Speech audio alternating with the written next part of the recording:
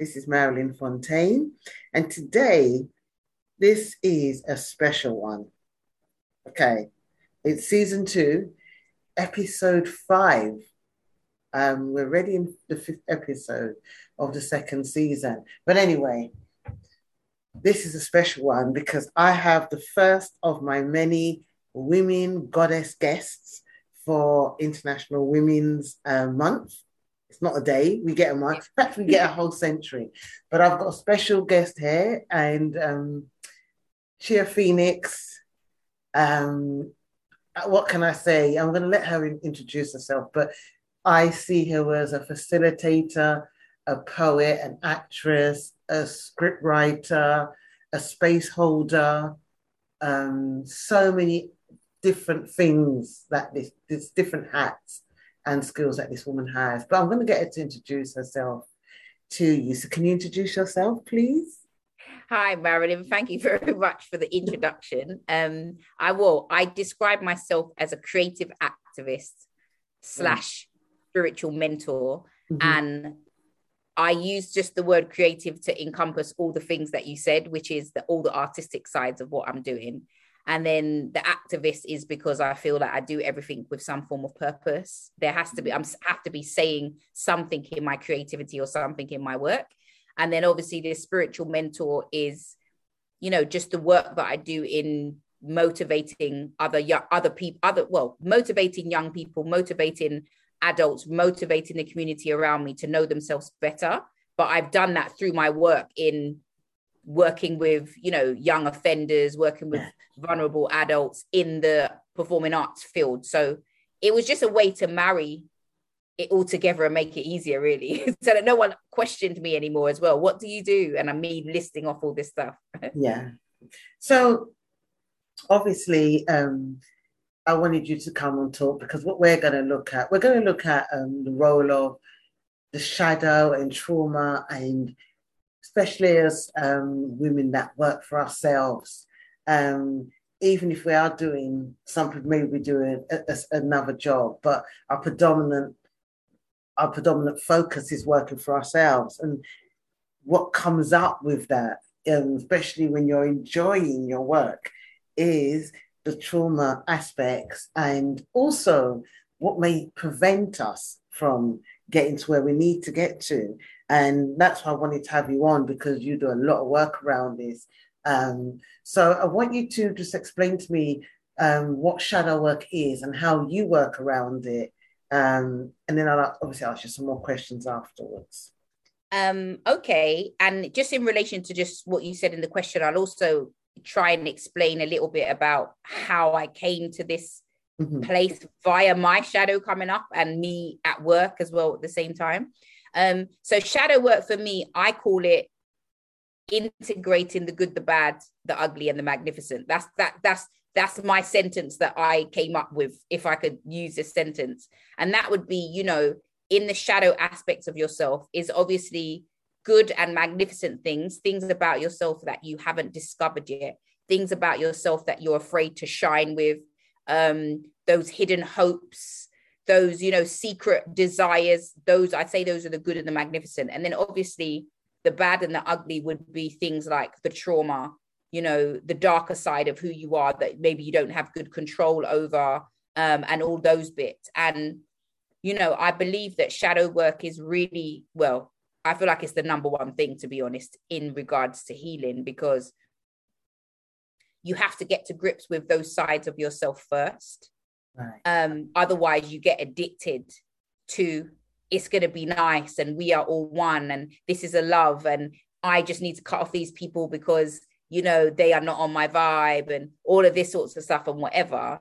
And then you're left stuck with yourself anyway, and you're still revolved in the same loop of what you know what I mean? And then you've still got to face the decisions that you're making for yourself. You've still got to get to a place where you are tired of yourself in some way, shape or form. Like you're tired of hearing the stories. You're tired of being in the position that you're in, and you're only left with yourself. So you need to dig in. You need to go in and be like, why am I actually here? And differentiate the things that happened to you when you was a child and was out of your control And then what is within your control now that you're a grown adult, and you have to think about it consciously, because if you don't think about it consciously, your inner child will lead everything that's happening, now, which happens, and it happens to all of us.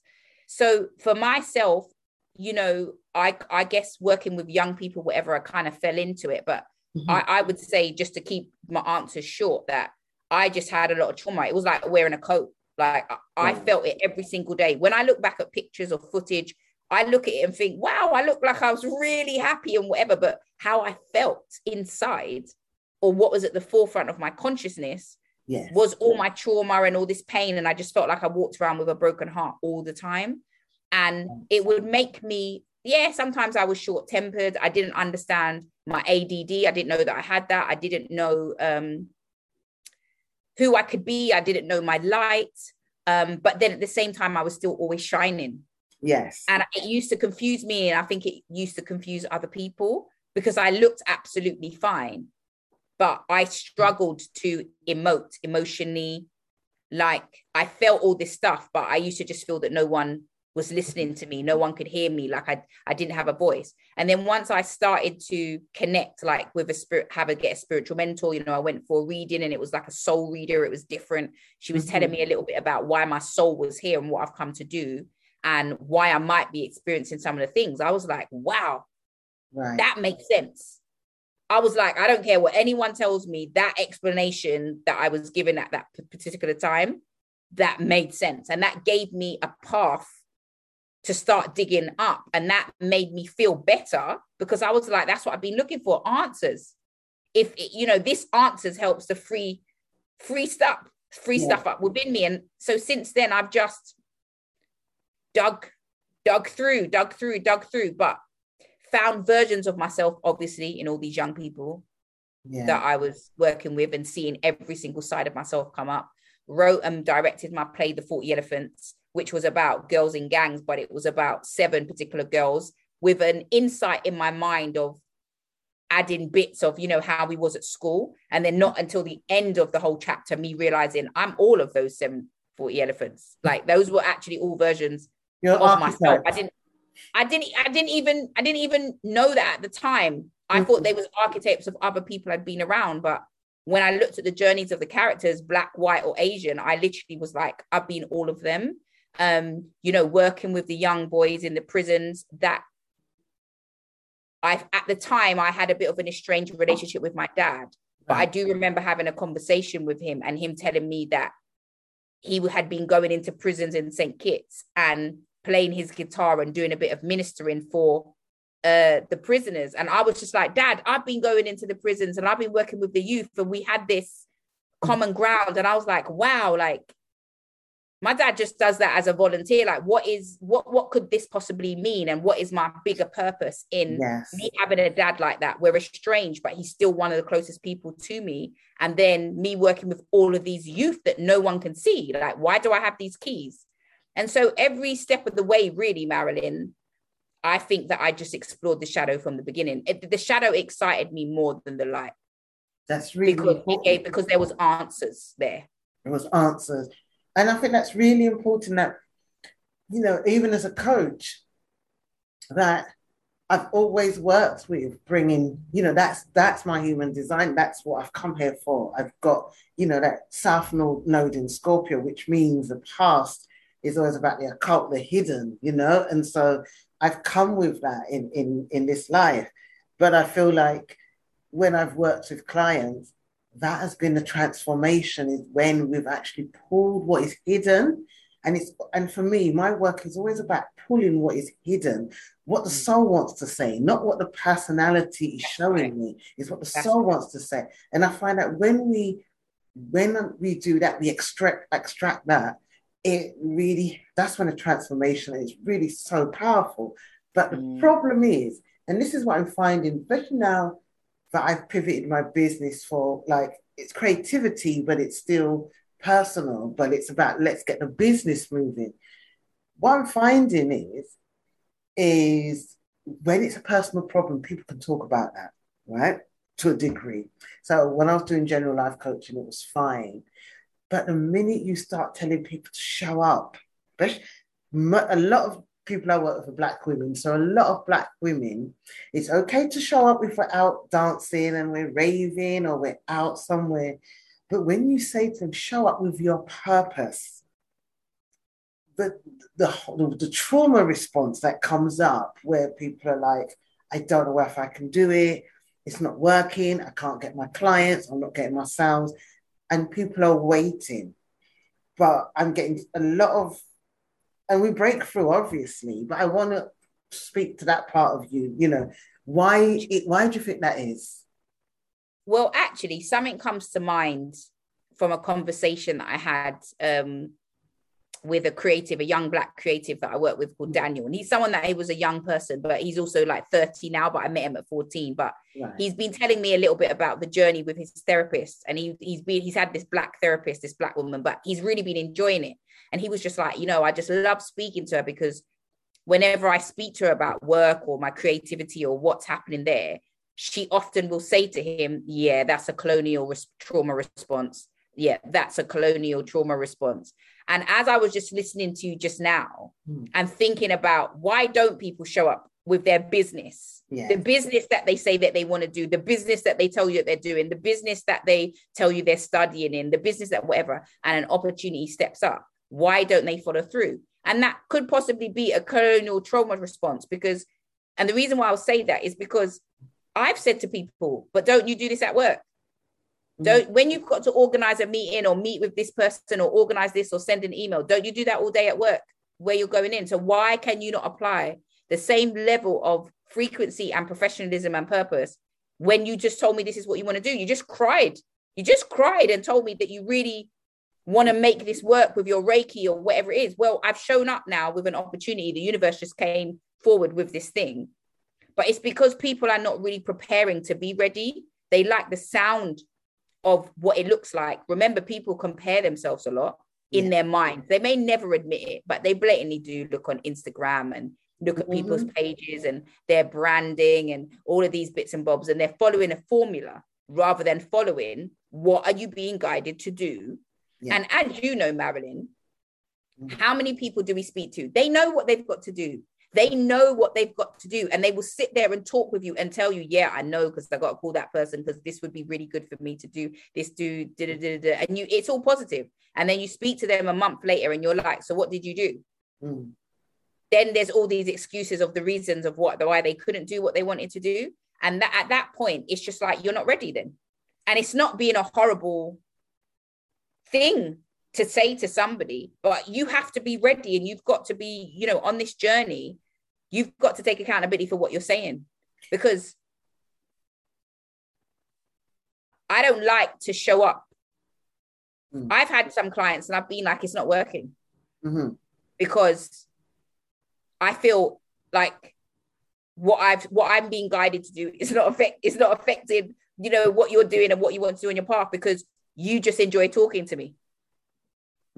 Whereas I'm about the work. I don't want you to be attached to me for the rest of your life. That's not what I'm trying to do. I'm just trying to pass on information, and you paid, and you got to have the commitment to be able to show up for what you want to do. But I guess when you talk about it being like also a trauma response, people don't know where they get their validation from. They don't know how to feel encouraged.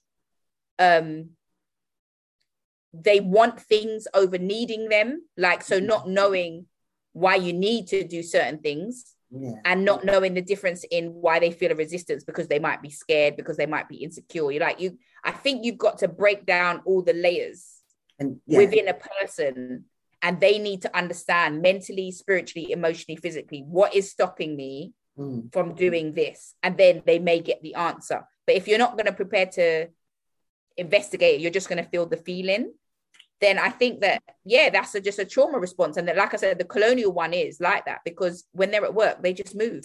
It's the same with people with relationships.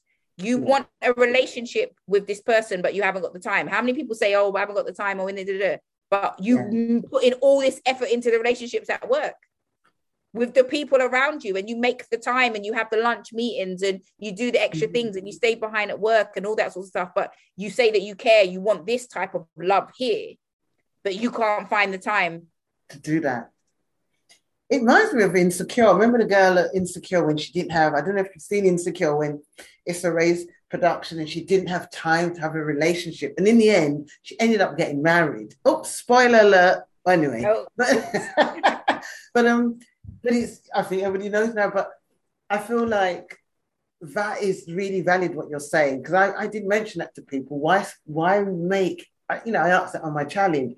How many of you made millions for companies? Put your hand up. And how much have you made for yourself? And this is the problem with a lot of women, that they're earning very good money, 5 figures, 6 figures at work. When it comes to them putting their stuff out, that same trauma response, colonial response, where they freeze, fawn, and they have a memory of not showing up. If you show up, you're going to be seen. And I think what we tend to do, I actually do feel that people of color, we are born into the drama triangle because of the post-traumatic slavery syndrome. And I also feel that is for a lot of other immigrants, especially if you come from a persecuted background. You are born on the drama triangle because by definition, by your skin color, your genetics, your ancestors, you have been a victim of something. Yeah. And so you're going to react to that. So it's constantly a deconditioning. Yeah. But how can we normalize shadow work? Because I do feel that's a way through with a lot of, I do it with my clients, but how can we normalize it? So people that are listening to this podcast that haven't done yours or my work, how can we kind of normalize? What would you suggest to people to start? Well, I think that, really, to put it as simply as I can, is accept that it's there. Like, first of all, you have to accept that side is there, and there's nothing to be fearful of. And you have to just know and accept that there's just all you're doing is shining light. Yeah. On a like, okay, if I put it in this analogy, this metaphor, imagine you have a cupboard in your house, right? Yeah. And in that cupboard, you move into your house and there's nothing in the cupboard, and then you put something in the cupboard, and then you store a next thing in the cupboard, and you store a next thing in the cupboard, and the cupboard just keeps on getting stored up, and you don't, until it gets to the point where it's just a mess in there. You don't really want to look in the cupboard, so you don't go and look in the cupboard. You just close it in there, yeah. And then one day you're going to open, you feel all filled up emotionally, and everything comes spilling out. Yeah, everything comes spilling out. And you either shove everything back in the cupboard and leave the mess in there, or you get a torch and you say, what's in this cupboard? Let me go through this cupboard and let me see what's in there. What am I keeping and what am I taking away? And you have to just know that you're making space within yourself. But I think more than anything, it's accepting it. I think the idea of love and light, which was, the slogan of 2017 to 2019 was love and light, and before that, it made people, which is beautiful. It is beautiful. The energy of that is beautiful, but it made people just be like, I just want to be that, and I can just be a version of myself. I can just reinvent myself to be amazing. And I can just cut off and run away and get away from all of my old life and never look at it again, because I'm this person now. I meditate and I do yoga and I do workshops and I go on retreats and I'm calm now. And my Insta page is all wonderful quotes that I've seen on other people's pages. And this is what I want to present. And then you've got people that have known you for 20 years, like, on ground level, just saying, oh, she's just such a cow. Look at her. Like, that's not who she is. She beat me up in year 3. Like, she's rude. Like, she took so-and-so's man, a couple years ago, about she's putting herself, like, we have to be realistic to how you've lived your life. But can't those people who beat people up and stole people's man, couldn't they have transformed? Yeah, they could have. But the point is, do you kind of know when somebody's just reinventing a version of themselves as opposed to working through? And yes, because why do we have to change?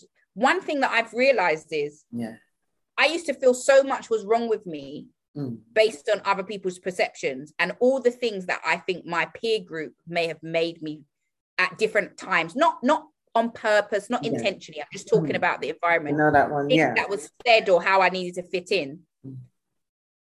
those became my strengths. Yeah. So people telling me to shut up and be quiet while I was, stifling my voice because I need to begin. People was telling me that I was articulate. So as a shadow aspect, I had to face my voice because I was just like, listen, this is moving me in a particular direction. And spirit is telling me I have to keep talking. I know I'm loud. I know I get passionate. I know I get excited, which is a shadow aspect to other people because I could see when people used to get overwhelmed. However, I've integrated that and I've loved it and I've enjoyed it. So the energy that comes out, I think now, when I'm talking to people, is not as hard and aggressive as it was previously, when I might have had a lot more trauma or upset and anger within me. So it would have made that what I was saying, shoot it out a little bit more. Sorry, Marida, I kept on going. Oh, that looks good. I kept on talking, but basically just to repeat what I was saying, I was just saying that because I've integrated that part of myself and I'm not seeing it as a negative part. And it's just how I am. I just have a lot of energy and I don't have to see it as negative within my own mind. Yeah. It's changed how other people received that energy because I like it. And because I'm not filled with that trauma and that shadow, darker side of myself in the way that I was before, it doesn't hit people with that energy. It hits people with the light. Perfect. That is so important. That is so important what you're saying, because I think, and I wrote about shame the other day, and I feel like when we shame each other, like I have to be shamed about my teeth and my mouth. And I remember saying to my coach last year, when she was saying about me showing up more, and I said, I stopped doing videos because my teeth is all wrong. But what I remembered, it was an ex-partner, and I thank him for that. But I remember him saying, oh, such and such said, you don't articulate yourself properly. So his friend, he was saying, who was doing interviews with people, that I don't articulate myself. And it I really took it on. Yeah. And so much later, I saying to my coach, I'm not going to do any more videos. This is long after. I'm not doing any videos because my teeth and blah, blah, blah. She said, why not? And it's really weird because after that, I just got over that. I'm like, you know what? I'm just showing up. Because again, it was that whole thing of how my teeth ain't straight. This isn't perfect. That's not perfect. And for me, sorry, I've got to move this thing because my cat's trying on the hunt. And for me, it was about wanting to be perfect. And then I'm just going to show up as I am. And so after that, somebody turned around and said to me about a few weeks ago, maybe 2 months ago, I love your smile. It just brings so much warmth to me. But I'd long forgotten about me not being perfect. But what I think what happened with me at the time is that, like you said, certain things peer groups say to you can really impact you. And we have to hold our hands up as well, because certain things that we may have said. We're not being perfect. Yeah, we're not being perfect, but it does impact you. And so what we want to do is trying to always correct that past trauma or difficulty. So we're always bringing people that are going to reflect that. So we're going to bring people until we heal it. So like the ex that was saying, about everything I did wasn't right. It reflected something that was happening for me in childhood. Nothing was right. However, I needed to integrate that because I was still putting that pressure on me about not being right. So when I see clients that will say, okay, they have to have a perfect Canva post or they have to have perfect post, I'm like, just show up as yourself. Just show up as yourself, but don't make it so crowded that you put so much information, because that can be hiding as well. Well, you if there's anything I know, I must have been seen as the most, over a period of time, as the most rebellious spiritual person out there, because the amount of people that used to comment on my page, the amount of people, not on the page, but just they thought they was advising me, you should do this, you should really brand it like this, you should post on these days, you made a spelling mistake today, you shouldn't have posted that because you looked really sad. It's not good. I don't think you should. Are you okay? And I used to say to people, my page is an expression of myself. Can you handle that? Can you absorb that I've just used the page as a way of connecting and expressing and shining my light. Yeah. And that because of the work that I do, I didn't need, it's not for business in that format. Yeah. And also people just expecting that because I've taken this spiritual path. It's just all kumbaya, but you know me, like there has to be a bit of savage. Like if I've seen something and I want to cuss it, like I love the human aspect of life. I find humans extremely interesting. All of our intricacies I love. So I like to dance and play. I find myself really funny. I actually think I'm really funny, Marilyn. The stuff that I do, I'm entertaining myself. I watch back and I think, oh my God, because I remember the times when I was full of the trauma, or I was stiffer, or I couldn't just be free, or I was thinking so much.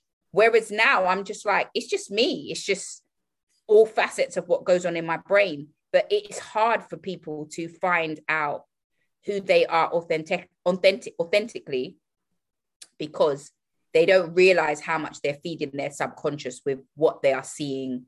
Yes. They can't split it from, well, this is just me, and you either take it or you leave it. There's always one person, Marilyn. Remember, in our lives, there could always be one person lurking. You may not have seen them for 10 years, but in your subconscious, you think that when you put your stuff out, or you tell your story on this, or you tell a post on that, you think that what happens if that one person appears and you're just like, I don't want to deal with it.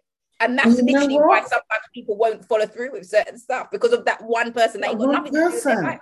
And you know what? That's a mirror. And that is so poignant what you've just said, because that is our archetype.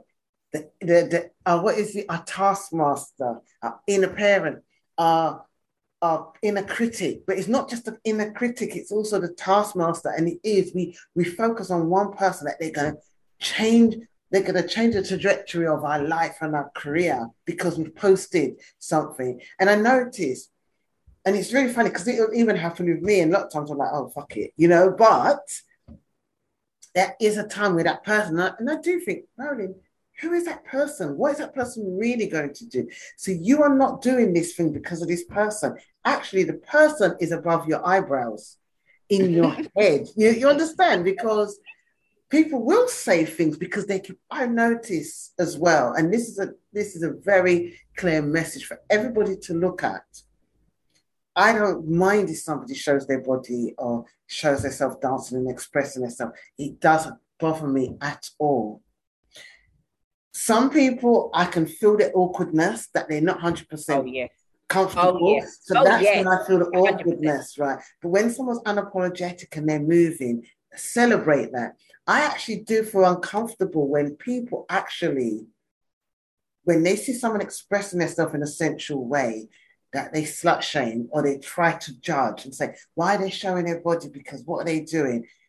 For me, it's none of your business, because they're not after your partner. They're not after you. This is your perception. And it really reminds me of the witch hunt. Like, let's witch hunt somebody because they're expressing themselves. And I think we do it because it's come down from slavery, or the women having to protect the daughters, where we say don't show too much because you're going to get yourself threatened. So when we see someone showing up and being powerful, we love it, but we also feel very uncomfortable because we start comparing and we want to turn that person's light down. And I see it with groups of women. I see it with groups of women who don't own their sexuality, that they will be there together. And they will be like, and white supremacy. I'm not talking about whiteness, I'm talking about white toxic male supremacy has created that as well, where we kind of beat each other up.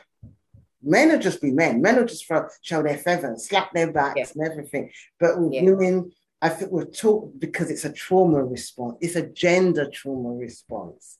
And I feel that we have to start really questioning ourselves when we see those things and we want to judge somebody on the gram or on Facebook or wherever. And we just need to ask that question: what is it in this person that really makes them feel uncomfortable? Well, Listen, I understand this all too well, because I can't tell you, people used to just say to my face, oh, you're a bit much, or you're too much, or, just throw away comments. Well, you're a big head anyway, because you get up, you was on the Instagram the other day, or, you love attention, don't you? Or whatever. I've had it all. And I say to people, it's none of those things. I have been in the arts. Yeah. I know how to get up and surpass nerves. Like, I'm way past that stage. So I just know how to talk and walk and whatever it is. And all of those things in the arts gives you confidence to present yourself and say, hello, how are you? My name is ABCD, or talk about whatever it is. So there's that aspect of it. And then the other side of it is, this is just what my what is. I don't really know how to do anything quietly anyway. But I think that women, again, find it hard to just be unique, just be yourself. You know, it has to look and be and sound according to what it is that they think is being attractive. And I think you were right. You hit the nail on the head earlier when you said you can see people's awkwardness, because that's where it gets uncomfortable, when you can see someone's doing or showing or sharing or showing up because they feel this is what they need to do to be a divine feminine. And you can always see the difference. But the other side of it is that, sometimes people would tell you, like you said, to pipe down because they're feeling small inside themselves. Yeah, and they want to shine brighter. So they're more judgmental of other people because they're in judgment actually of themselves.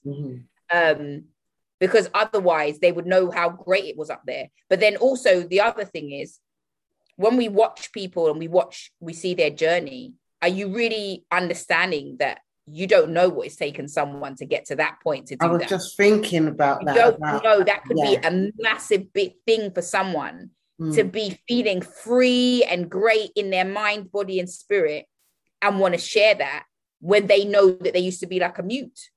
Or they didn't have agency over their body. I've been talking to a lot of, people that have been sex workers, or been like kidnapped to be a sex worker, and how they never had agency over their bodies. So even the awkwardness, being able to express themselves is so important, because it's about the agency. Or someone has been in a very controlling relationship or some sort of abuse where everything is taken from them. So this is their reclamation of their body. And I really feel, like you said, you don't know what somebody is, even awkward people, you don't know their journey to get there.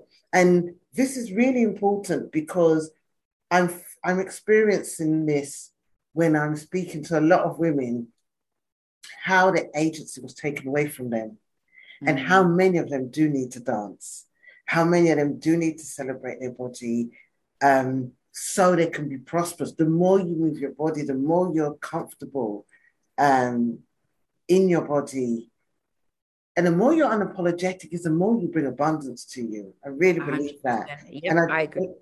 And coming from being in a toxic relationship and having to readjust my physical body because it was rigid all the time, because I always had to be worried about, doing the right thing and being perfect. The looseness that one feels can take a while. And I feel that it's so important, but it's important that you're amongst the right people and being amongst the peers. And I want to ask you a question. We're going to finish shortly, but I'm going to ask you 3 more questions. You was part of my membership during lockdown last year, the Creative Healing membership.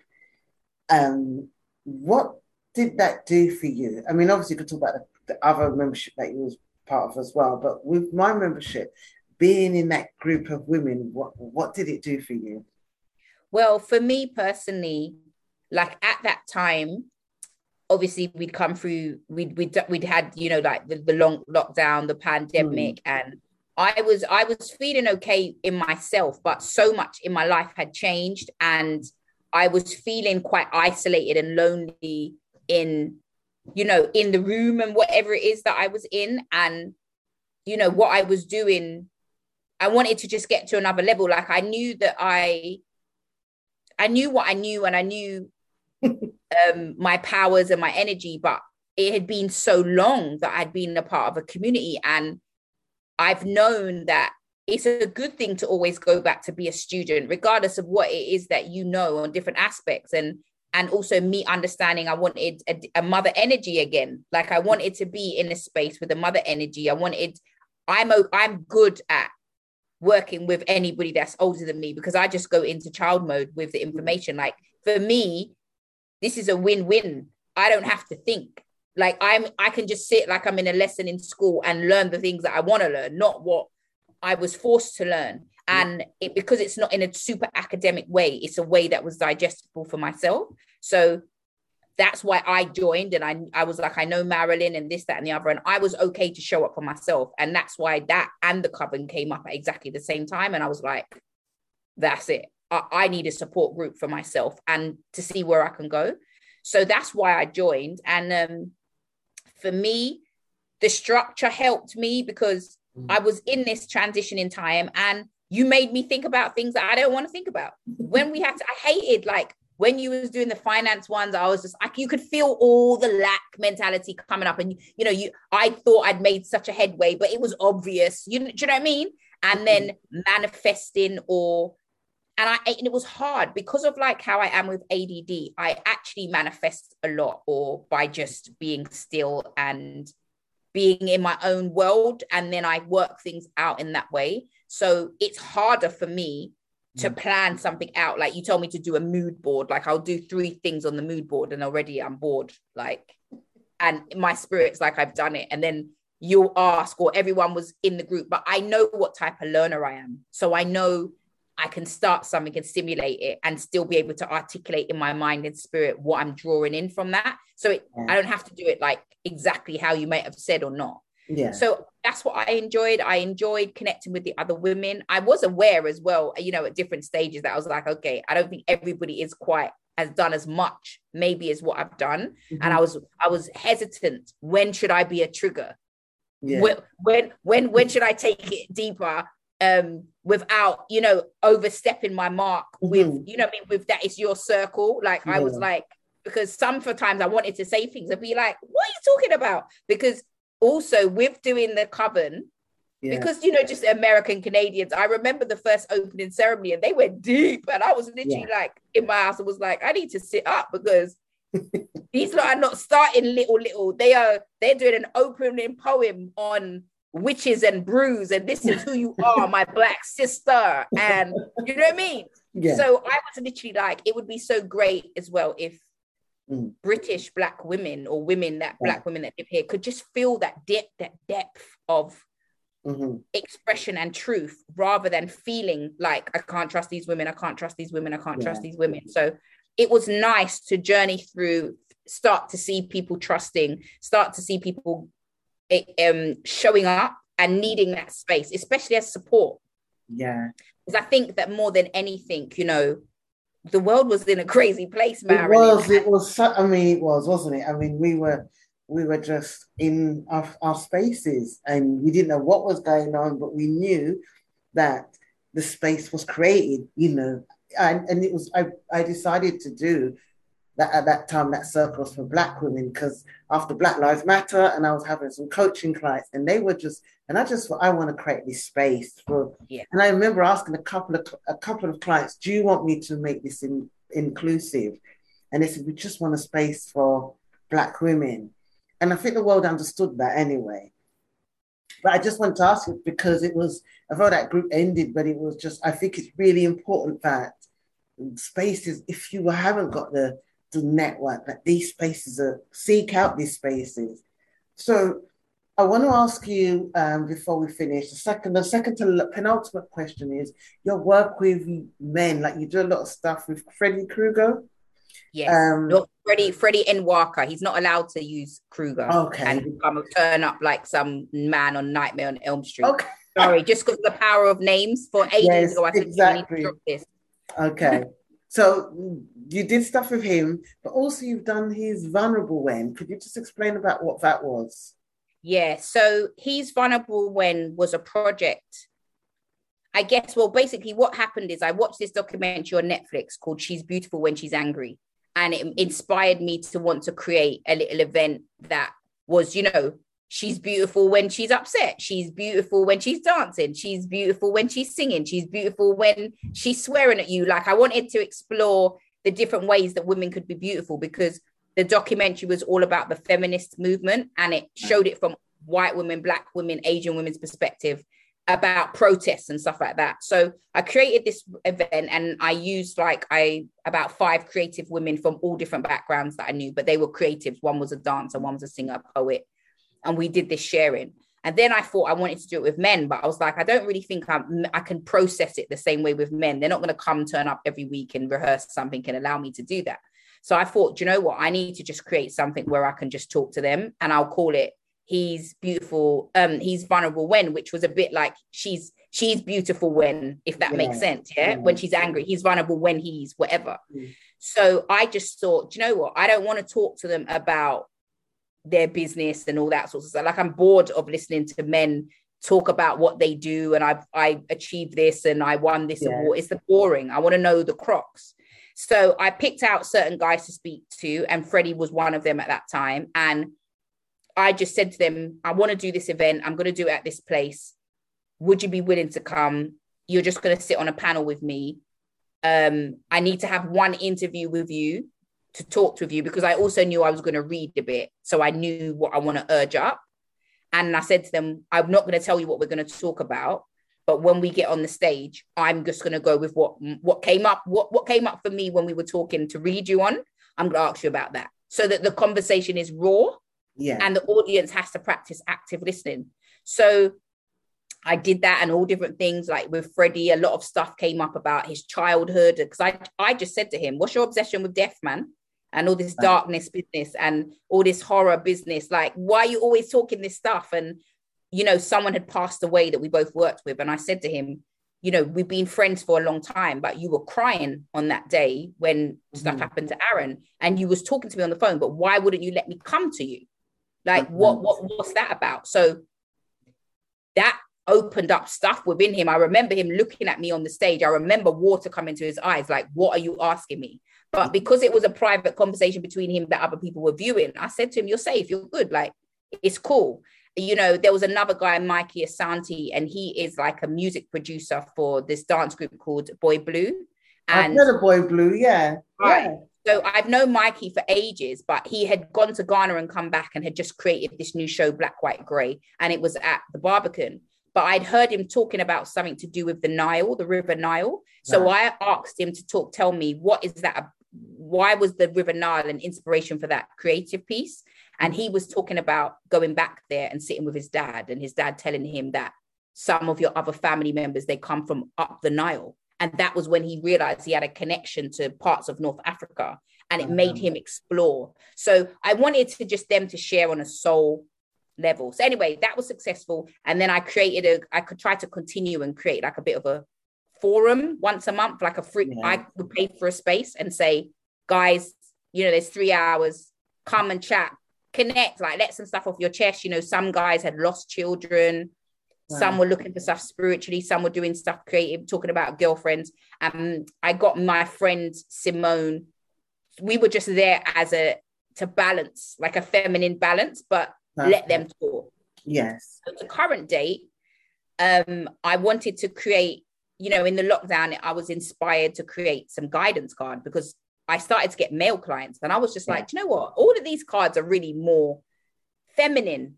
Like, why isn't there no cards that is like got men or a divine masculine card? So when I Googled, I think 2 came up, and they had like very clear white men on them. Yeah. And I was just like, man, we need at least 1 pack with just to see some nice, good looking black men on it. Of all different, like, people just need to see the black man's face. But I want the cards to be about healing. And then I realized, but these would be good to use as well. Families could have it in the house.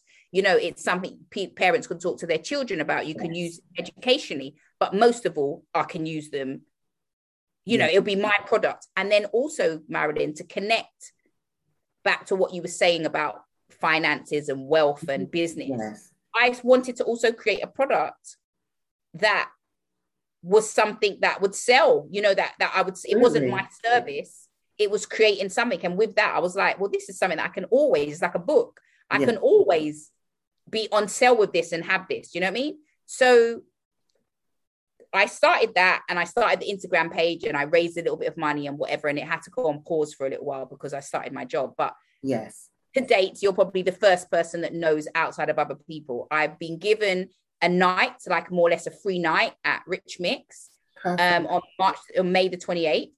And I decided that I'm going to create like a 20-minute documentary so that I can talk to all of the guys and have my narrative as to why I've created this, because it's more connected as well to my dad. Like his vulnerability has led me to wanting to look at this journey of Black men in healing.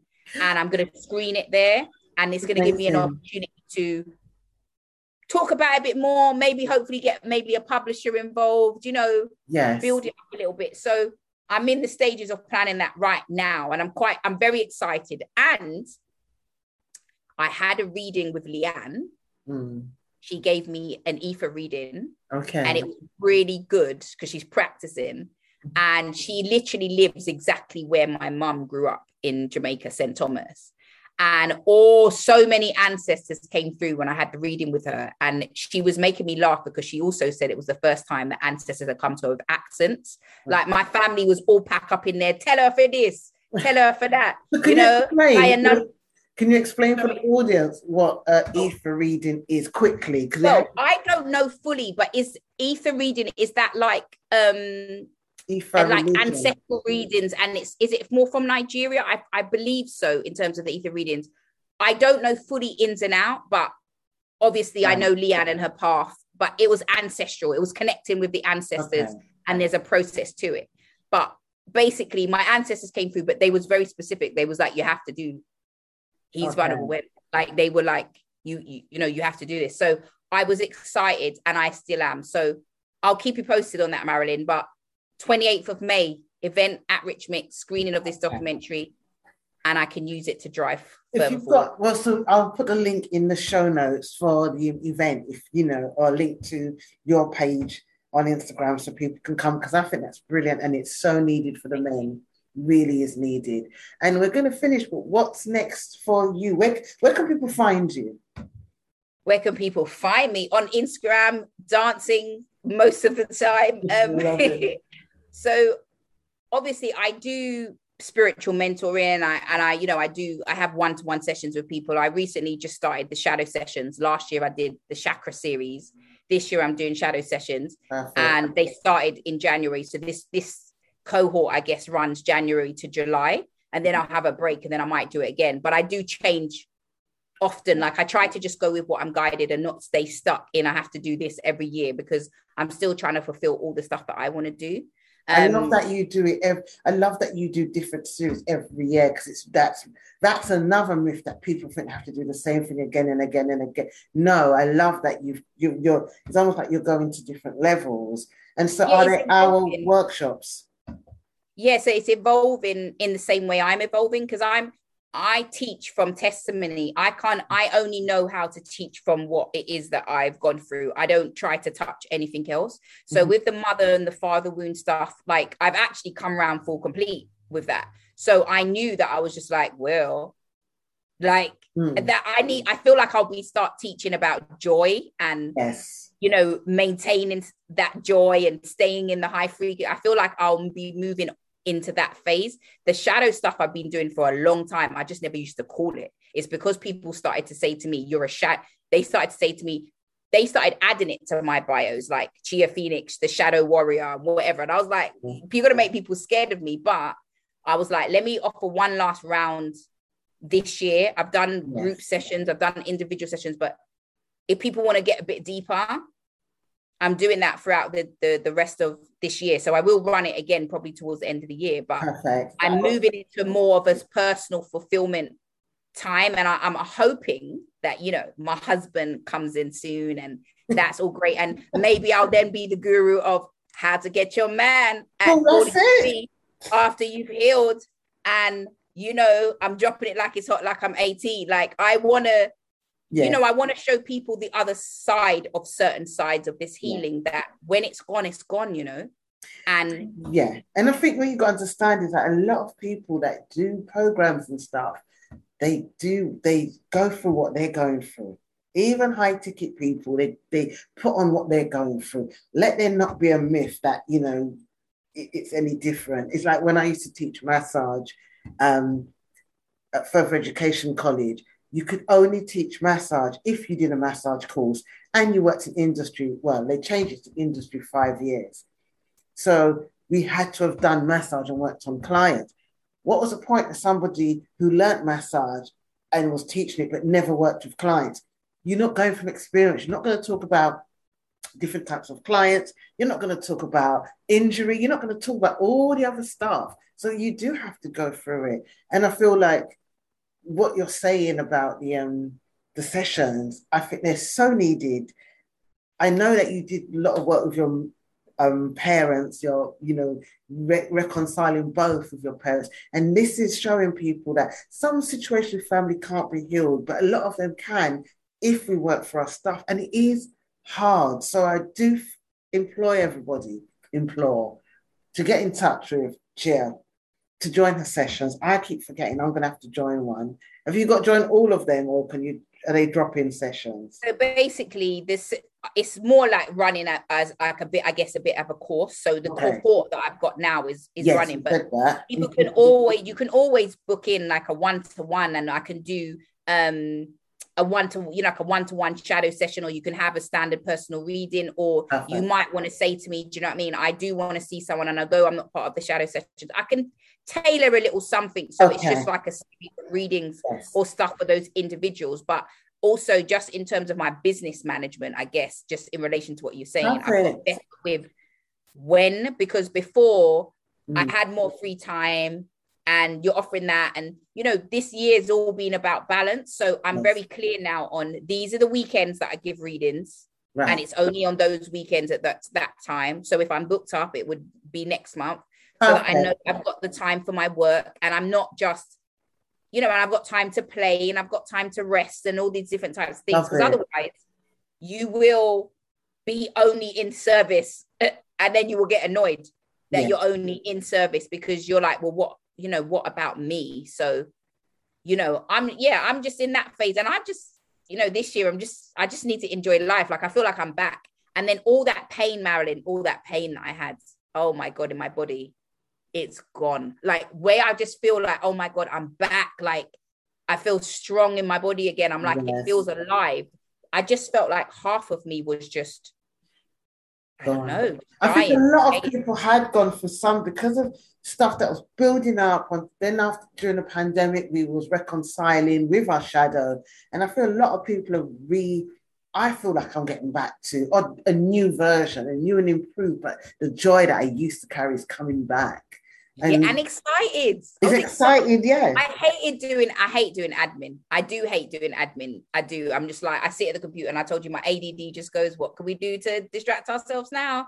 But today I was like, I'm excited about what I'm doing. Like, I've finally started to feel like I should celebrate, just being project director and just enjoying it rather than, you move and you make these things, and I know I could do it, and I could have done this ages ago and stuff like that, but it's about just me being present of what it means for me in terms of right now, and enjoying the learning process, and not putting myself down in my head, just being like, listen, we're not talking about that narrative. You are the project director. Right. So you know what you've got to do. You take a bit long. You know what I mean? You know that you need to stand on your head for 2 minutes before you're going to go on the computer and go back, or whatever it is that you do. But you always get it done. You always get it done, Chia. So let's just enjoy ourselves. And also, I think it's really good that you said that about standing on your head, because having ADHD, my niece Raya talks about it a lot. She's doing a lot of speech about that. And a lot of people are discovering that they have it, is being yourself and normalizing that you have that. And I feel like it's really, like you said, I feel like today, I'm feeling. Anyway, I really feel again with my heart that it's okay to also run your business joyfully and work on other projects. But once you've mastered your reading, you've mastered your workshop, so you're not trying to start everything at once. Please note that, listeners. But I feel you've got a job where you've been promoted and you can still do your work because you've mastered the art of showing up and giving service. All what people are getting now The reason why you can do two is because you passed 10,000 hours. And I think that's really important because some people will hear that and try to do all at once. It doesn't work like that. No, this has been 20 something years in the making. This has been me being Mm. falling into the work with young people and not realizing that was part of my purpose and discovering along the way and this career opening up. Me also choosing through my healing that I have to stay creative because that's what makes me feel good. Me Yes. ignoring and separating my me being able to read people because that used to be something I left outside the door when I Yeah. go into work. And then it was creeping in with the young people. And do I let people know, do I show up like that and whatever it is, and then integrating it all and then getting to a place and being like, listen, if you want me to have this job, like the spirited black woman's going to be in the building. So, if you're okay with the spirited black woman because I need to work intuitively at the same time, Yes. then we'll do that. And even like with the readings and stuff, I knew I could do readings from like 10 years ago. It's Yes. only because my friend pushed me in 2018 and was like, when are you going to do this? And I was like, me? Mm. What do you mean? But I was told by a reader in 2011, you're going to do what is I do. And I just thought, whatever. I'm not even trying to do what you're doing. You know what I mean? I wasn't trying. I was trying to be happy at that time, Marilyn. I was just trying to be, can Yeah. I just be free from the pain type thing?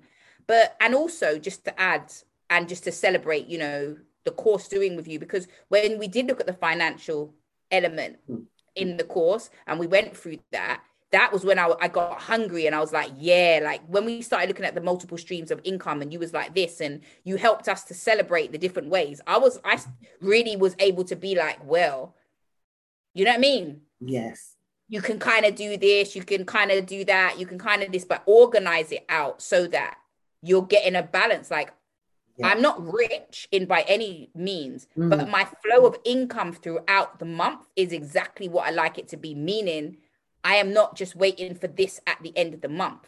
Something is Yeah. flowing and dropping in. And I remember, I think I opened probably about another two bank accounts after we did the finance because Yes. I was just like, nah, man, I need to feel that money is moving and rolling.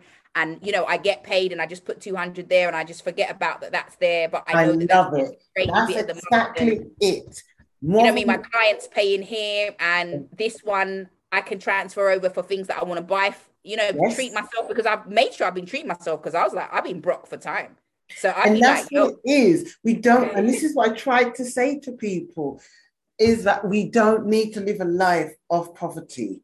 Like once we understand the financials, and this is why I got Charmaine to come in and talk about the other financials, but also us to look at finances because it's our birthright. And we got to remember all the so-called healers of the past, the medicine women, they was the ones that did the transactions. They yep, traded, they sold cloth, they sold chicken, they sold land, they worked on the land. yep. And so we can't try to aim for nirvana with very short hands and long pockets. And with that, I'm going to finish this. We could go on forever, but I'm going to have you back at some point. We could go on forever because I just love the space that you're in. And I think all the stuff you're doing, it's all coming together now. So, Chia Phoenix, is that your Instagram? Indeed, Chia Phoenix, ChiaPhoenix. And the website is www.chiasjourneywithin.com. okay. Thank you so much. You have been such a joy, and Thanks, Marilyn. honestly, I'm so glad. Thank you, thank you, thank you. And there you have it. That was an amazing share with Chia Phoenix. To contact Chia again, it's Chia Phoenix from Instagram or her website, The Journey Within. And if you are triggered or anything comes up from our conversation, do make sure you connect with your local therapist or your doctor, or you can send me a message if you're in the UK and I can put you forward for some great counsellors and therapists. If you want to take your business to the next level and really connect with your shadow and work with your soul, then contact me at mjfontaine.co.uk. If you're interested in Chia's shadow work calls, then contact her at Chia's Journey Within or via Instagram. See you next week. Let me know how you enjoyed this podcast. We're on iTunes, Spotify, and SoundCloud. So please review and comment and like, subscribe and share. Have a wonderful week.